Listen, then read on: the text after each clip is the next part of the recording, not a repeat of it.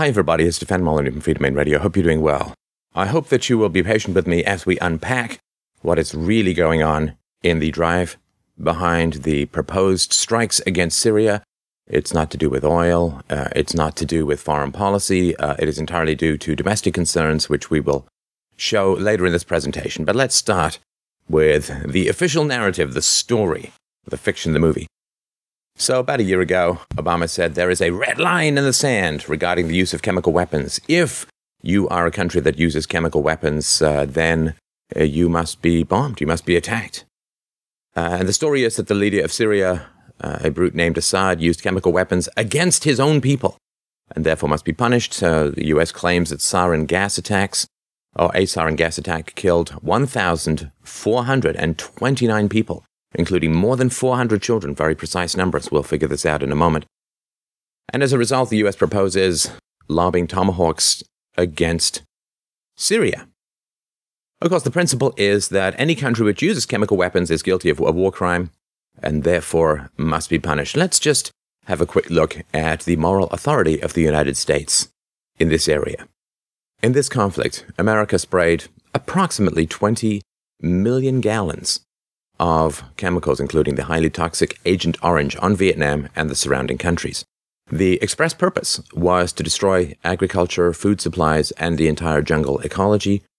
The result, 400,000 Vietnamese killed or maimed, 500,000 Vietnamese born with birth defects, and you can multiply this many times to get a sense of how large these numbers would be in U.S. figures. 2 million Vietnamese suffering from cancer and other illnesses as a result of basically 10 years of chemical assaults upon innocent civilians in Vietnam.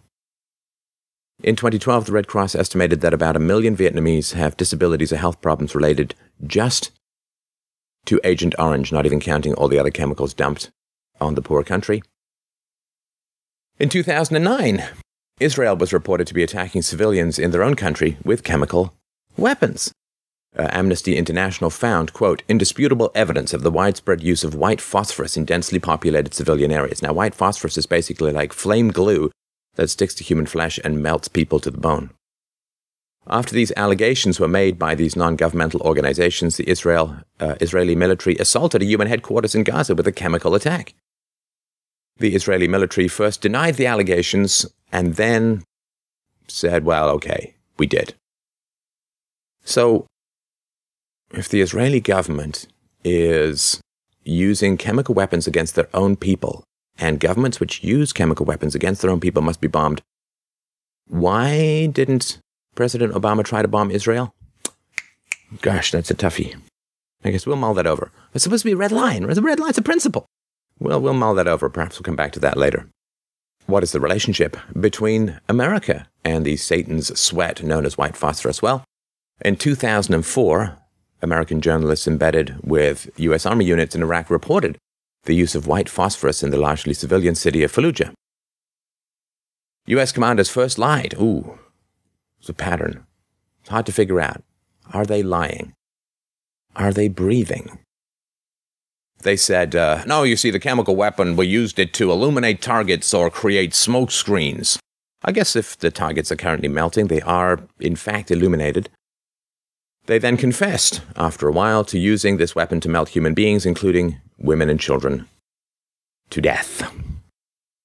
I guess it would be tough to attack a country inhabited by people, by a military using chemical weapons against civilians if you've already attacked the country and are using chemical weapons against civilians. It's a tricky one. Now, if you really want to see some truly grim video footage and photographs, as well as eyewitness interviews with Fallujah residents and U.S. soldiers, you can see the Italian television documentary Fallujah, The Hidden Massacre. Now, there was a guy, Saddam Hussein, that the U.S. found was just terrible in his use of chemical weapons. You may remember 5,000 Kurds killed by chemical weapons. And of course, as they said, America knows that Saddam has chemical weapons because they have the receipts after selling them to him. So CIA records decisively prove that Washington knew that Saddam Hussein was using the following chemical weapons in the Iran-Iraq War of the 1980s: sarin, nerve gas, and that old World War I favorite, mustard gas. Washington, while knowing that Saddam Hussein was using chemical weapons, a true devil's brew of chemical weapons, continued to hand over massive amounts of intelligence into the hands of the Iraqi military while it was in its war against Iran. Washington informed Hussein of Iranian troop movements, knowing without a doubt that he would use the information to launch chemical attacks. This is known as aiding and abetting a war criminal.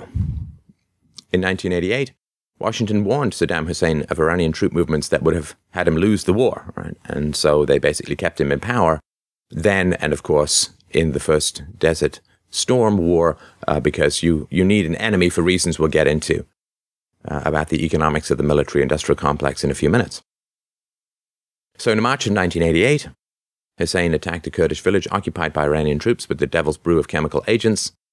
5,000 killed, 10,000 injured, thousands more died from complications, diseases, and birth defects, and Washington continued to support him. Later, of course, when they wanted to invade the country, they brought this up as a reason why he needed to be taken out. But it's completely schizophrenic, because you understand this stuff.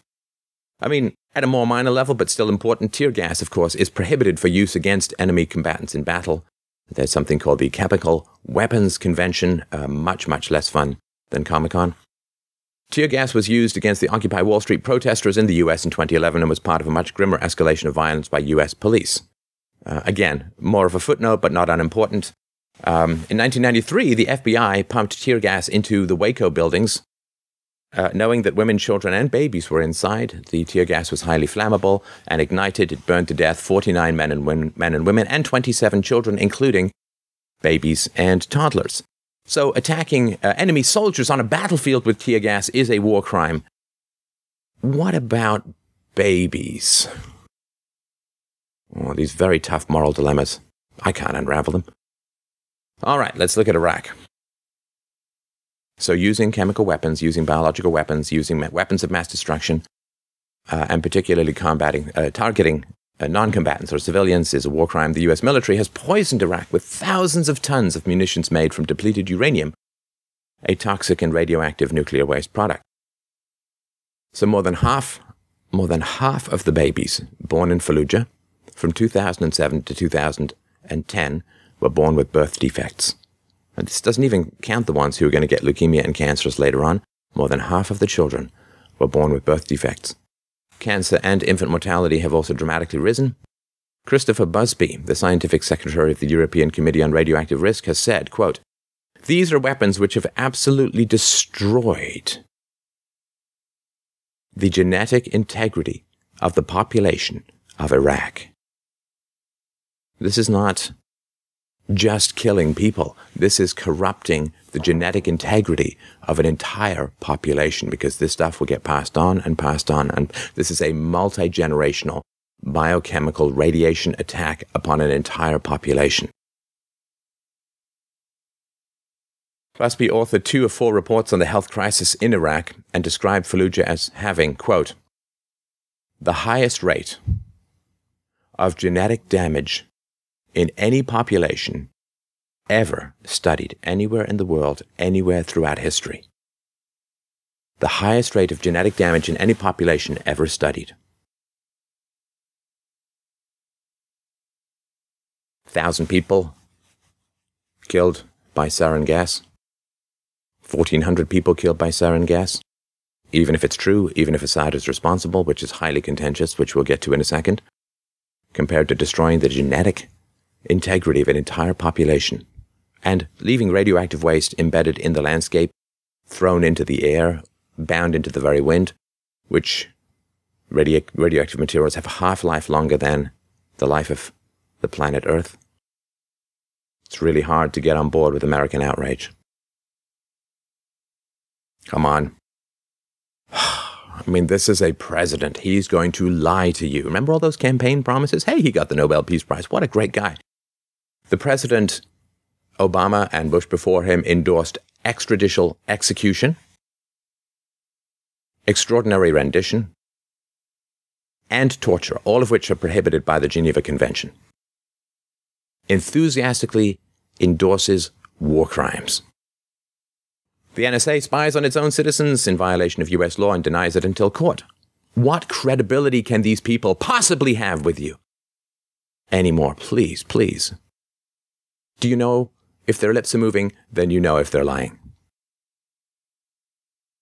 The US objects to killing people with chemicals, yet kills prisoners with lethal injections of, I don't believe it's roses and unicorn horns. I believe it's lethal chemicals. What is the charge? Well, Britain and France have released reports, or really just memos, justifying their assertion that the Syrian government launched chemical weapons in Damascus on August 21st, 2013. Each report, and the longest, is a grand total of 9 pages, relies mostly on circumstantial evidence, and they disagree with one another on some details, including the number of people who died in the attack. Kind of important to at least know how many people died. If you don't know that, then it's really hard to establish with any credibility who actually ordered it. There's no smoking gun, there's no presidential orders, there's no people who are reporting that Assad ordered this. Now, a UN team spent 4 days investigating this August 21st incident. The samples it collected from the site and the alleged victims of the attack are currently being examined at the Chemical Weapons Organization's labs in Europe. So they've gone on site, they are gathering information, they're going to produce a report. UN Secretary General Ban Ki-moon has urged the US to delay any strike until after the results of that investigation are known. Because remember, the US may have a slight history of jumping the gun. The US may, in fact, occasionally go to war or launch military action without correct information, without decisive information. But at least the US has learned this lesson and won't do... Oh, no. I guess apparently they haven't. So US officials have dismissed the UN probe, saying it won't tell them anything they don't already know. Which is that they want to go to war, for reasons we'll get to in a sec. Now, let's look at some prior evidence. There was a sarin attack in Syria in March of 2013. Not 6-7 months ago. Did you hear about this? No, I don't think you did. Did you? Now, Russia went and sent a whole bunch of scientists and researchers to figure this one out. Russia has a strong connection with Syria. And they have delivered a 100-page report laying out the evidence to the United Nations. So, if a crime has been committed, let's look at similar crimes in the past. This is not brain surgery CSI, people. This report asserts that it was the Syrian rebels, not forces loyal to President Assad or Assad's army, that carried out the attack. Kind of important. The last chemical attack appears to be, and the evidence strongly points to, if not conclusively proves, that it was the rebels. Oh, and by the way, the rebels that we're talking about, not these guys. They are guys who, when they killed the leaders of one of the rebel forces, when he killed a guy, actually cut open his chest and ate part of his heart. So these are not exactly Star Wars rebels. They're the ones who seem to have carried out the March attack. The case that Secretary of State John Kerry recently put forward included claims that were disputed by the United Nations, inconsistent in some details with British and French intelligence reports, or lacking sufficient transparency for international chemical weapons experts to accept at face value. Wasn't there, there was some Colin James? Colin Forth? Colin Farrell? No, Colin Powell did some report about the decisively certain nature of the intelligence that Saddam Hussein had weapons of mass destruction and was allied with Al-Qaeda. He did that in the UN 2003. I don't know. Just look it up if you want, because, this kind of stuff often happens before, but it's hard to remember. All right. So the Obama administration dismissed the value of a UN inspection team's work by saying that the investigation arrived too late for the findings to be credible and would not provide any information that the US didn't already have.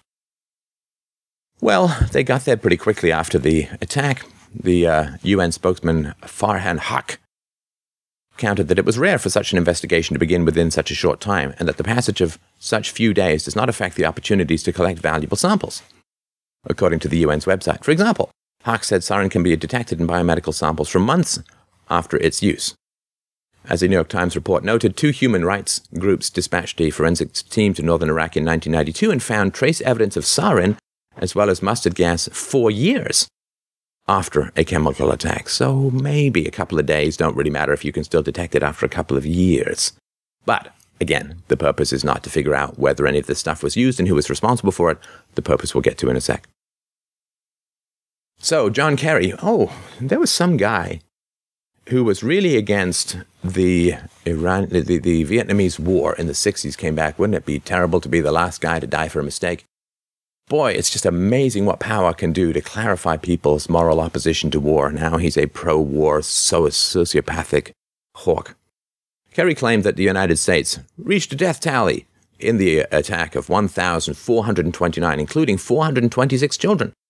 Where did they get this from? A preliminary government assessment, which is akin to saying Robin Williams' genie from Aladdin. Anthony Kordsman, a former senior defense official who is now with the Washington-based Center for Strategic and International Studies, took aim at the death toll discrepancies in an essay published Sunday on the organization's website. He criticizes Kerry as being sandbagged into using an absurdly over-precise number of 1,429 and noted the number didn't agree with either the British assessment of at least 350 fatalities or other Syrian opposition sources, namely the Syrian Observatory for Human Rights, which has confirmed at least 322 of the deaths, which I guess is about 20% of what Kerry claims. And that's not unimportant. If you're off by a factor of 5 in your death counts, can we really believe anything else? An unclassified version of a French intelligence report on Syria that was released Monday did not clear things up. They confirmed only 281 fatalities, not over 1,400. Yeah, sounds like rock-solid stuff to me. The U.S. Every time it tries to dig itself out of a hole, it gets halfway to China. The U.S. also claimed its intelligence had, quote, collected streams of human signals and geospatial intelligence that showed the regime preparing for an attack. 3 days before the event. The U.S. assessment says regime personnel were in an area known to be used to mix chemical weapons, including sarin, and that regime forces prepared for the August 21st attack by putting on gas masks. They knew 3 days ahead of time. What are the other attacks, terrorist attacks that the U.S. might have known about ahead of time? It's September. It's not far from the 11th, but I just can't remember. Sorry. I don't know what's going on with my head today. So, the U.S. government claims that it knew for 3 days ahead of time that the government was going to launch a chemical attack and where it was going to be. And so why didn't the U.S. warn the rebels about the impending attack? I mean, they're on the side of the rebels. They're arming and supporting the rebels. Why didn't the U.S. warn the rebels about the impending attack and save hundreds and hundreds of lives, including 420-odd children? Why did the administration keep silent about the suspicious activity when, on at least one previous occasion, U.S. officials raised an international fuss when they observed similar actions? On December 3rd, 2012, after U.S. officials said they detected Syria mixing ingredients for chemical weapons, President Barack Obama repeated his warning to Assad that the use of such arms would be an unacceptable breach of the red line he had imposed that summer.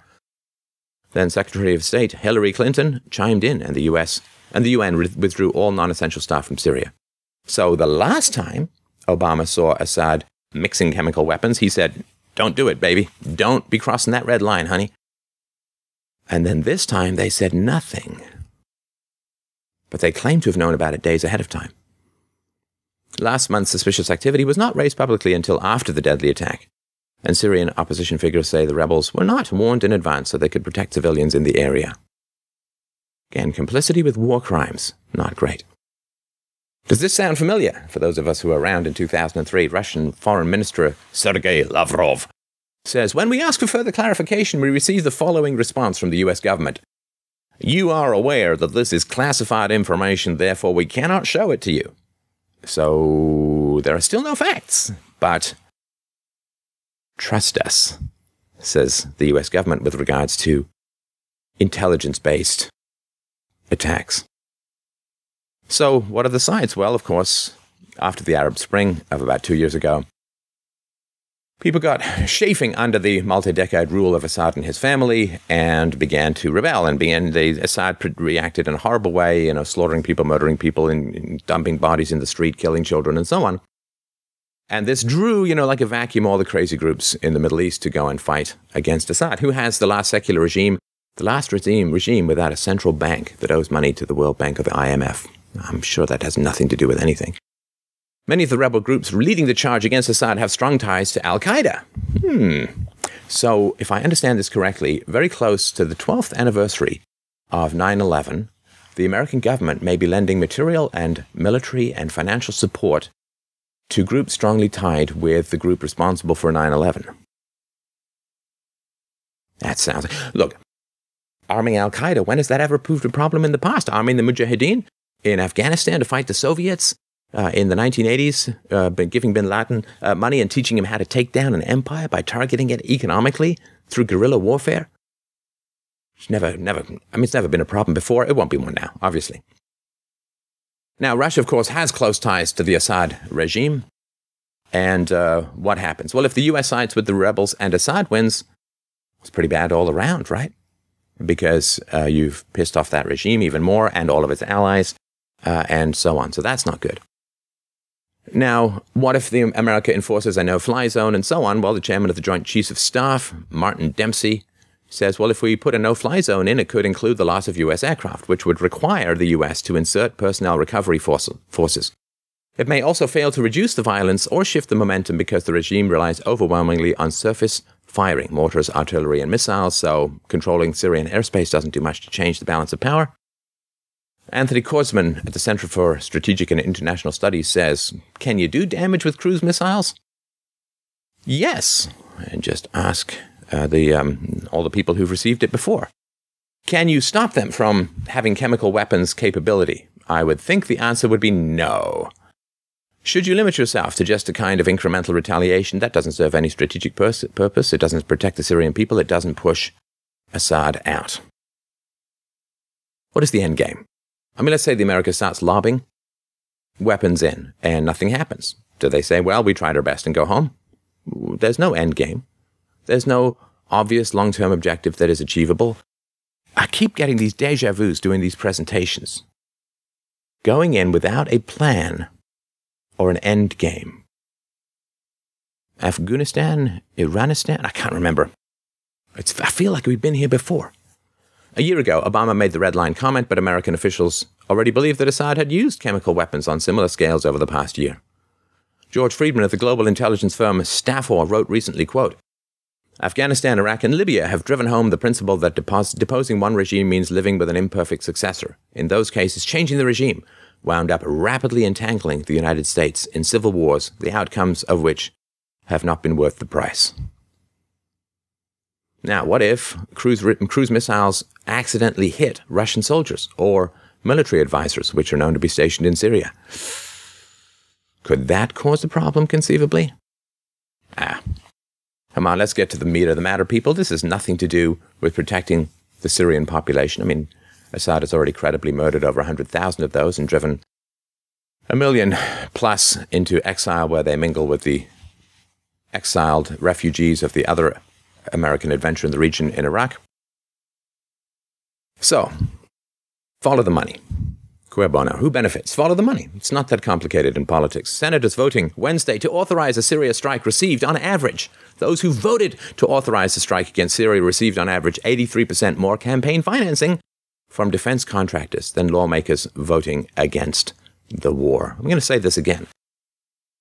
Senators who voted recently to authorize a Syrian strike against Syria, received, on average, 83% more campaign financing from defense contractors than lawmakers voting against the war. You know, the word defense is just one of these Orwellian words. America has peaceful neighbors to the north, peaceful and friendly neighbors to the north and south, gigantic oceans to the east and west. Since 1812 has never been threatened by a foreign power. What defense could they possibly be thinking of? 700 military bases around the world, still occupying Japan, still occupying Korea, still occupying Germany to a small degree. This has nothing to do with defense.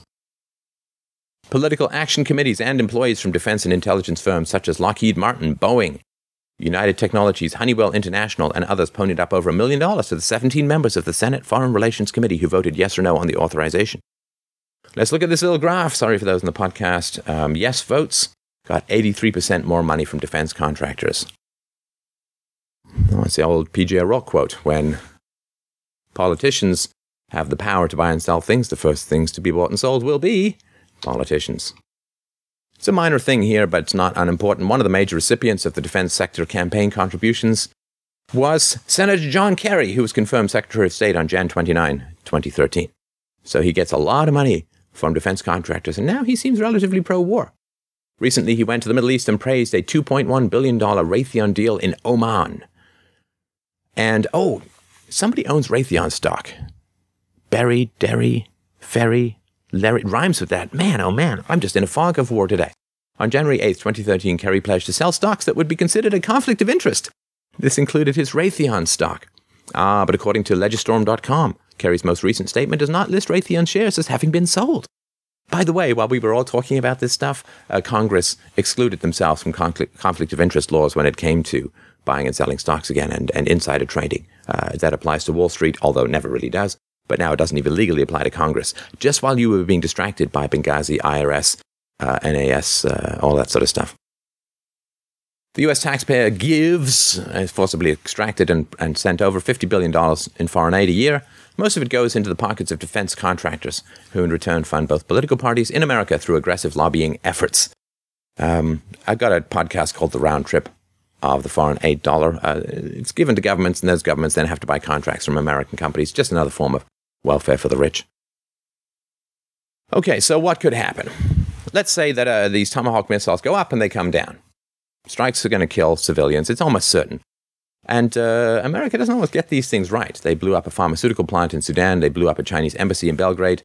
Missiles malfunction. And of course, if I were Assad, knowing that there's this weapons lobbying monster floating off the shore, you're going to take that into account when you pull this kind of stuff forward, right? So you're going to move civilians to stuff that may from the air look like any kind of chemicals manufacturing plant. And you're going to say, maybe the Russians should go there too, to provoke this kind of stuff. Now, historically and almost universally, when rebels begin to win any kind of conflict in civil wars, civilian casualties rise enormously because, of course, the desperate regime begins to target civilians in the hopes of randomly striking the rebels. So that's not good. And Assad knows that only 30% of Americans currently support the strikes. So if they're successful, he might just use more chemical weapons, knowing that the American population is against it. You know, this Pottery Barn rule they talked about with Iraq, kind of an insult to Pottery Barn. They say, well, if you break it, you've bought it. If you invade it, you own it. Of course, in break stuff in the Pottery Barn, they just say, no problem. They sweep it up and they write it off as shrinkage or lost inventory. So once America goes into Syria, what's going to happen? Well, reporters are going to go there. There's going to be a huge amount of intention, visibility, and America is now going to be held accountable for what happens afterwards, which is why it's so difficult to get out of these kinds of escalations after that. Reprisals, well, we'll get to this in a sec, but the leaders of Iran have already threatened attacks against Americans, American tourists, American embassies, and Obama's direct family. They're talking about raping one of his daughters. Now, let's say that the miracle occurs, they lob Tomahawk weapons in, and Assad trips, has an aneurysm, and all of his family have heart attacks, and the whole regime falls down. Well, so there are all these chemical weapons. Where are they going to go? Well, they're going to end up in the hands of the rebels. I mean, the rebels may not know where they are, but a lot of Assad's regime leaders know where they are, and they're going to want money, and they're going to want protection. They're going to want to get out of the country, so they're going to tell these people where they are. So it's a great way of getting weapons from Assad, who's not expressed any prior hostility to the United States in particular, into the hands of al-Qaeda, who may have. And of course, if Assad falls, what's going to replace him? Remember, Syria is one of these truly mongrel, mutant Franken nations that was basically pieced together randomly by the imperial powers, England, in 1922. And it doesn't fall along religious or ethnic or cultural lines, and therefore there's going to be a massive civil war where everyone tries to grab power, particularly those who would love to see Sharia law imposed on the hands of thieves and the bodies of women and so on. There's this lovely little joy outfit called the Al-Nusra Front, which claims to have allegiance to al-Qaeda. They could win. They're pretty powerful. They could win the resulting power struggle or at least have a major role in the coalition. The U.S. has officially designated al-Nusra a terrorist organization. They're very prominent among the rebel groups. So funding terrorists to overthrow a secular regime not hostile to the U.S. Foreign policy can be a little confusing if you have any kind of, say, principles. So John Kerry accidentally told the truth when he first talked about escalation. He said, in the event Syria imploded, for instance, or in the event that there was a threat of a chemical weapons cache falling into the hands of al-Nusra or someone else, and it was clearly in the interest of our allies and all of us, the British, the French, and others, to prevent those weapons of mass destruction falling into the hands of the worst elements, I don't want to take off the table an option that might or might not be available to a president of the United States to secure our country. In other words, boots on the ground going in full-on invasion. Escalation. I'm telling you, this deja vu is just crippling this presentation. I really apologize for it. I do try to concentrate, but I just feel I'm on this tiny little merry-go-round, seeing the same view over and over and over again. Has this ever happened before? Let's mull about it. Korea, not just the maker of really revolting soup dinners, but a place which America had some involvement in before. So very briefly, at the end of World War II, Soviet Union and the US occupied previously undivided Korea to expel the defeated Japanese who had ruled the entire peninsula for decades. So there was this temporary demarcation separating the Russian and US forces along the 38th parallel. It was not intended to create two separate countries, but as the Cold War deepened, both the US and the Soviets said that the reunification of the North and South should be carried out according to their own ideological biases or preferences. The US supported an extremely repressive ruler in the South, and the two sides increasingly clashed across the parallel for several years. And, of course, the Russians said that it was the Americans who went over the border, and the Americans said it was the Russians who went over the border. It does seem to be that most of the Russian attacks on the US were retaliatory, but it's not perfectly confirmed. Anyway, without getting into a lot of detail, a brutal war developed. I mean, okay, it launched Alan Alda's career, but it also had some negative consequences. The brutal war that developed was fought in defense of the Syngman Rhee regime and not for the benefit of an undivided peninsula benefiting all Koreans. It continued ruthlessly until an armistice ending the hot water was signed on July 27, 1953. But to this date, there's still been no peace treaty signed, even though talks technically continue at Panmunjom on the northern side of the DMZ. Officially, the US is still at war with North Korea. Earlier suppressed reports of atrocities committed by US ground and air forces were reaffirmed in 1999 about the Korean War by eyewitness accounts of Korean survivors and American military veterans who had been ordered to kill large numbers of civilians, as well as declassified US Air Force documents. In one case, some 2,000 Korean civilians were forced into an open mountain area near Yeongdong and slaughtered from the air. In other cases, hundreds of civilian refugees were blown up as they fled across detonated bridges or machine-gunned as they sought protection under viaducts. The stories of the Nazi warplanes gunning refugees and so on were widely disseminated. In the 1940s, particularly in the invasion of France in May of 1940. But this is all, I mean, there's no good guys in a war. I mean, everybody devolves into satanic monstrosities. All the major Korean cities, of which there are about 5 were totally destroyed in the north by US air power. And the death and destruction of the Korean War, especially in the northern part, was truly astounding.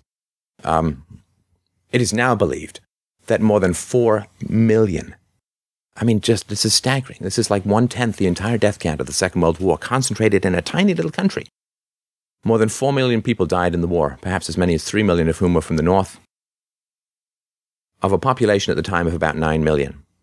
So 4 million people died of about 9 million. This would be about the equivalent of 150, 160, 170 million Americans being killed.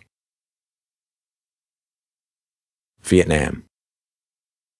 Officially started with this called the Gulf of Tonkin incident, which was actually, so they said, well, the Vietnamese fired on American warships that were patrolling international waters and posing no threat to anyone. Because, of course, if there were, hundreds of Chinese warships a couple of miles off the U.S. coast, it would not be considered threatening by anyone. It was in fact 2 events. In the first event, the destroyer Maddox was attacked inside the territorial waters of the Democratic Republic of Vietnam while on a DeSoto patrol, which is basically where they point all the electronics that they had to try and intercept any kind of communications from the Vietnamese military. It was on a hostile electronic warfare mission. It was well within the territorial waters, and it was fired upon. The Democratic Republic of Vietnam, or the DRV, confirmed the event. The second event, with Maddox and the other destroyer, Turner Joy, was a delusion based on faulty radar and sonar reports and crew hysteria. There was no real attack. It was pretty much confirmed right afterwards, but it was still used as a pretext. DRV did not confirm and in fact denied this event. The US provoked the DRV. Oh, by the by, there's this kind of myth that, Kennedy, the golden boy, was not responsible for escalation in Vietnam. It's not true. Every president since Truman escalated the war in Vietnam. John F. Kennedy greatly expanded the U.S. role and left the men in place who guided Lyndon Baines Johnson. McNamara, Rusk, and Robert F. Kennedy were all active planners in the escalation. LBJ was following JFK's policy and listening to JFK's advisors. Just because you bang Monroe does not make you a peacenik. The only weapons that were not used in Vietnam by the U.S. were nerve gases and nuclear weapons. Everything else was on the table and used. They used napalm, they used Agent Orange, tear gas, bullets, of course, shells, bombs, anti-personnel bombs, computer-guided weapons, etc. It was a massive testing ground for all of the joystick-based sociopaths who run the military. The war in Vietnam, they included many of the weapons tests of many of the devices used in the Persian Gulf War. War crimes in Vietnam. I love how they separate the word war from crimes. Crimes are much less important than war. It's sort of like saying serial killer, handicap parking violator. Of course, the war in Vietnam was unconstitutional, not declared by Congress. Every U.S. president claims that they have the right to go and invade and bomb whoever they want, and if that ever proves unpopular, they will attempt to shift the blame to Congress by having a resolution passed, which is, of course, what's happening now. The Tonkin Gulf Resolution of August 1964, which served as the legal basis for the war, was based on fraud and not given a thorough debate. Based on fraud, not given a thorough debate. God, I really feel like I've given this presentation. Have we done this before? The international law status of the American invasion of Vietnam was exactly the same as the Soviet Union's invasion of Afghanistan, which was, of course, completely evil. The UN, the Pope, and most of the world's population asked the US to stop the slaughter. With all respect to one Arthur O. Stone, we do see a lot of American deaths in films about Vietnam. The Hague and Geneva Conventions have specific rules for warfare which the US systematically violated. B-52 raids, carpet bombing were not surgical strikes. Large numbers of civilians were killed by the massive American firepower. And, of course, individual units did murder civilians intentionally. Lieutenant Calley and his My Lai massacre was the most famous of these. You can look those up if you like. Free fire zones were essentially murder zones. And the CIA set up specific assassination squads to kill insurgents, and they killed tens of thousands of these, just murdered them. Of course, where did they get the intelligence? From people who owed people money, from people who had grudges, from people who hated people, from people some guy had an affair with their wife, and they say, oh, he's an insurgent, and go kill him. I mean, they're just, the American military, like all military basically, but American military in particular, is like just some kill robot that people just point at and it goes and kills stuff. Of course, 58,000 American soldiers died of accident, wounds, or disease in the war, and nobody knows how many Vietnamese, Laotians, and Cambodians died. It is estimated that about 4 million were killed during the war years. No Vietnamese attacks against the U.S. civilian population ever took place. Remember, this is the story that's being sold to you now. Obama and other people are saying, well, you see, these chemical weapons could be used against American civilians.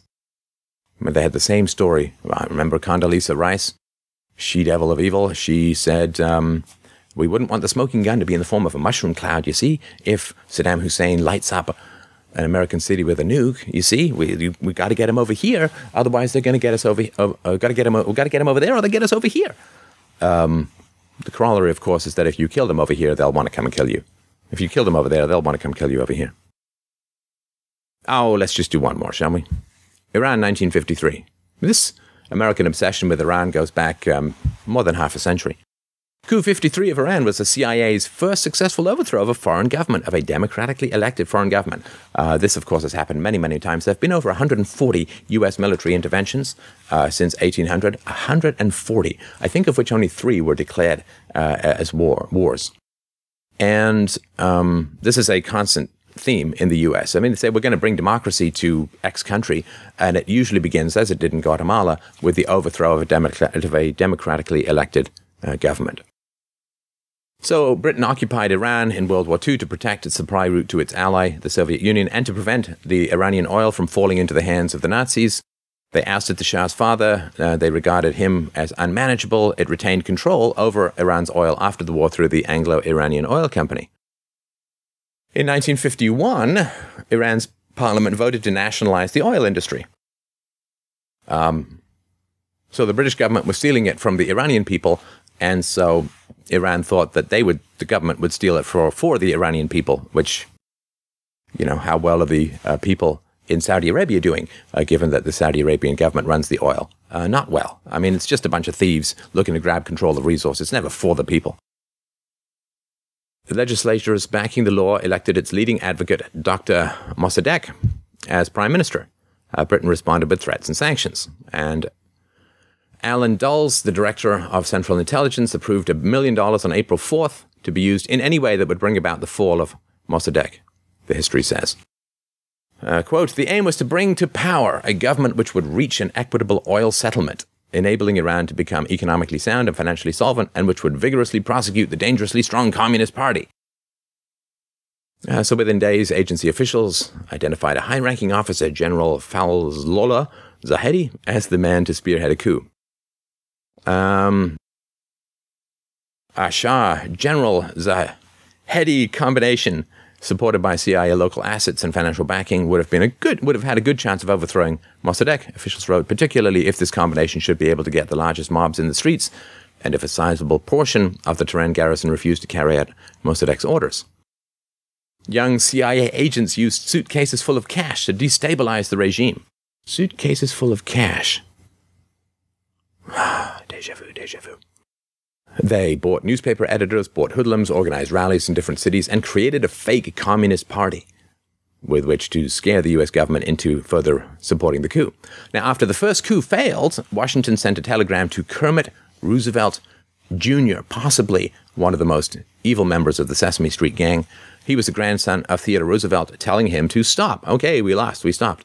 He says, oh man, I never heard that. I never got the message. He continued the operation. 4 days later, a second coup was successful. This led to 27 years of oppression under the Shah, followed by the 1979 revolution, which was hijacked by the mullahs, and created a highly repressive theocracy, which continues to this day. So, the fact that the Middle Eastern people have a bit of a problem with Western powers, and Iran has a problem with America in particular, not hard to understand. So what's going to result from in Syria? Well, the U.S. has intercepted an order from Iran to militants in Iraq to attack the U.S. embassy and other American interests in Baghdad in the event of a strike on Syria. There is an escalating and expanding array of reprisal threats across the region. The commander-in-chief of Iran's elite Revolutionary Guard Corps said last week that an attack on Syria would lead to the destruction of Israel. The State Department issued a new alert on Thursday, warning against non-essential travel to Iraq and citing terrorist activity at levels unseen since 2008. Ooh, it's only 4 or 5 years. A former Iranian official has warned of mass abductions and brutal killings of American citizens around the world and the rape and killing of one of Obama's daughters should the United States attack Syria. He said, hopefully Obama will be pig-headed enough to attack Syria, and then we will see the loss of U.S. interests through terrorist attacks, he threatened. In just 21 hours after the attack on Syria, a family member of every U.S. minister, department secretary, U.S. ambassadors, U.S. military commanders around the world will be abducted, and then 18 hours later, videos of their amputation would be spread around the world. And they've done this before. The chief commander of Iran's Revolutionary Guards, Mohammad Ali Jafari, says America's vision in its ability for a limited strike in Syria is an illusion. The reactions will be beyond Syria's borders, and those who participate with America in this matter will soon witness threats on their national security. And the head of the Ammar strategic base previously stated that Syria is the 35th province of Iran and a strategic province for us. If we lose Syria, we won't be able to hold Tehran. So there are lots of dominoes that are going to happen here, and the escalation potential is truly staggering and possibly global. So why is this all happening? Well, the U.S. economy, like all late empire economies, is propped up by the military-industrial complex. The U.S. economy literally is propped up by guns and scuds and foreign bodies, and domestic bodies as well. The U.S. military spending is almost $4,000 per head per year. It's monstrous. More than 40% of the total U.S. federal government debt, $5.6 trillion, is due to the excessive military stimulus spending over the past 20 years. America had a baseline of military spending, about 1.5 to 2% of its economy, with the exception of First and Second World War. And that has really ramped up over the past 20 years and has provided massive stimulus to the economy. So here's an example. If we look at sort of 1800 to 1940 in the Cold War, then it began to dip down. Now it's dipping back up. This is huge, right? So you've got the Civil War, First World War, Second World War, and then it just became perpetual war for a perpetual peace.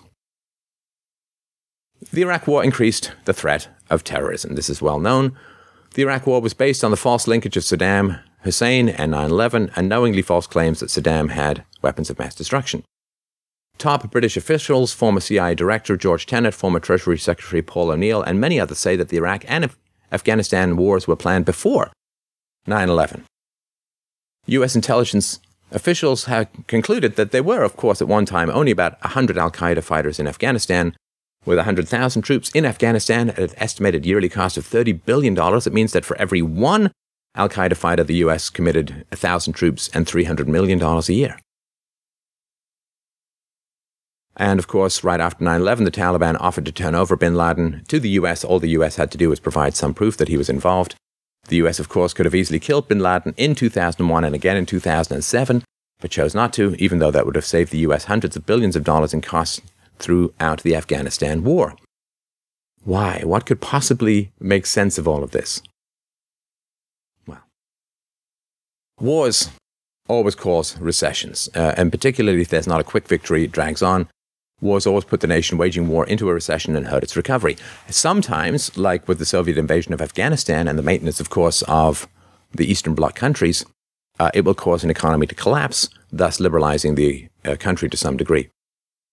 Okay, so what is going on in the American economy? Well, public sector spending, and mainly defense spending, has accounted for almost all of the new U.S. job creation over the past 10 years. You understand? This economy is an illusion propped up by murder. 10-year U.S. Job growth vanishes. This is change in private sector jobs over previous decades. It is completely collapsed.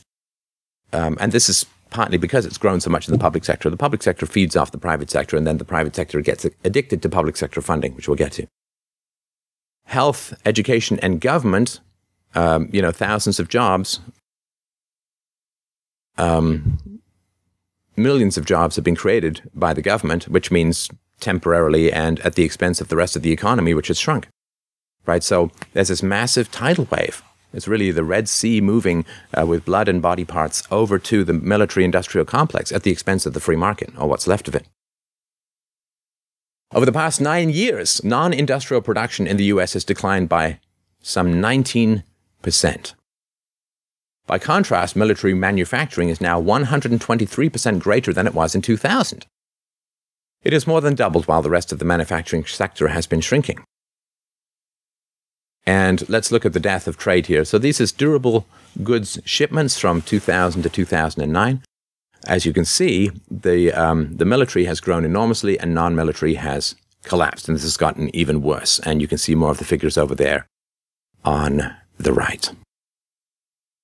So the military-industrial complex is a form of Keynesian stimulus. So Keynesian stimulus is when the government simply prints, spends, borrows, creates money in order to stimulate economic activity, which stimulates economic activity in the same way that cocaine stimulates happiness, right? It ruins your health and causes a crash.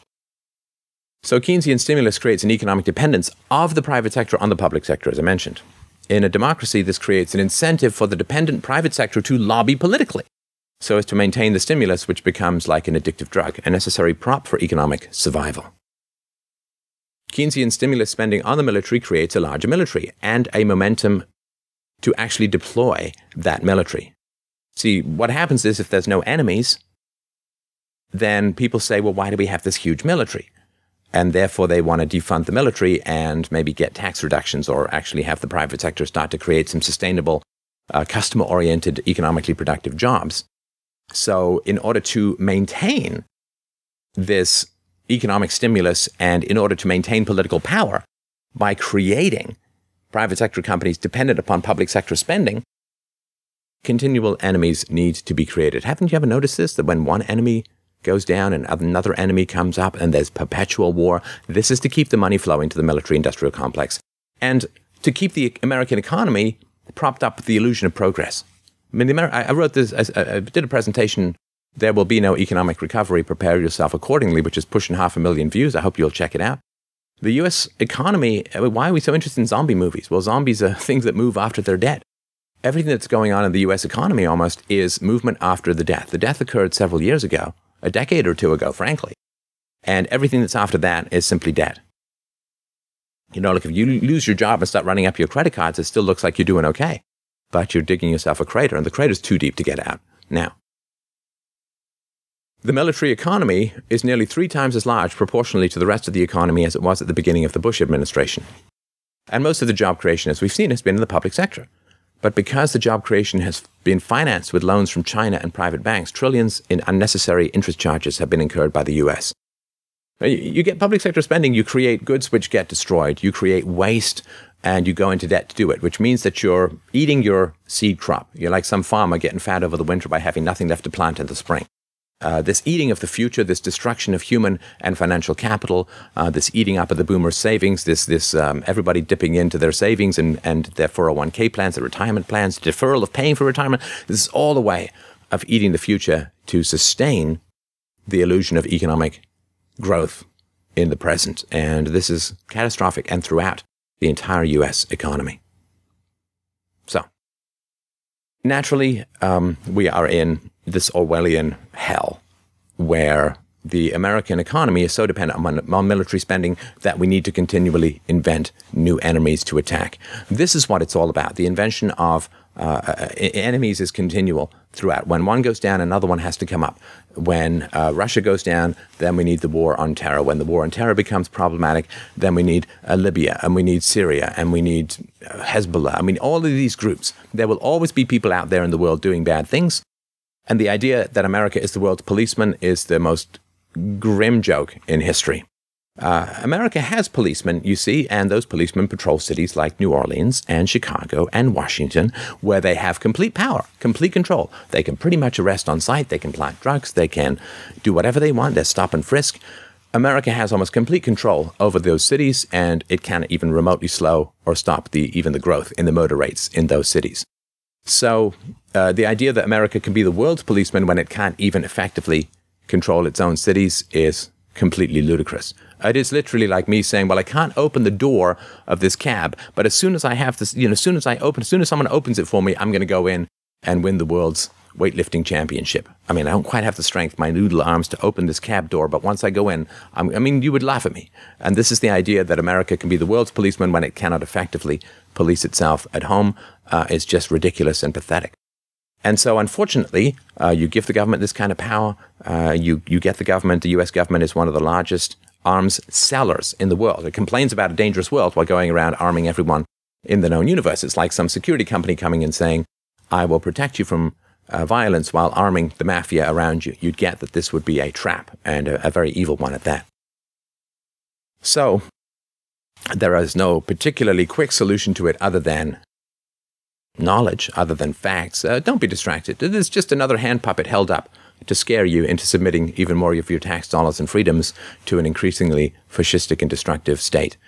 Don't believe the hype. It's not going to solve the problem, but at least you won't be contributing to it, and you won't have in your head and heart the guilt that people who supported the Iraq War have deep down. I mean, deep down, if you supported the Iraq War, you know that you enthusiastically cheered for the murder of about 1 million people and the fleeing of over 1 million more, and, as the reports say, the genetic destruction of virtually an entire population in particular areas.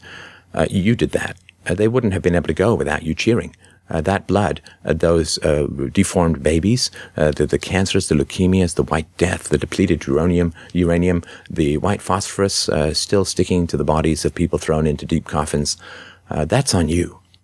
That's on you. We may not be able to change the military-industrial complex directly or decisively or in the short term, but cheering this indiscriminate slaughter, and U.S. foreign policy has resulted in the deaths of over 25 million people since the end of the Second World War. Cheering on this kind of slaughter is going to stick to you, to your soul, to your conscience. We may not be able to stop it directly, but let us not at least let the military-industrial complex hang the human bones around our neck and have us dance and cheer in happiness and patriotism, gratitude and excitement and enthusiasm. Let us at least reject participation in these slaughters and save our souls thereby. Thank you.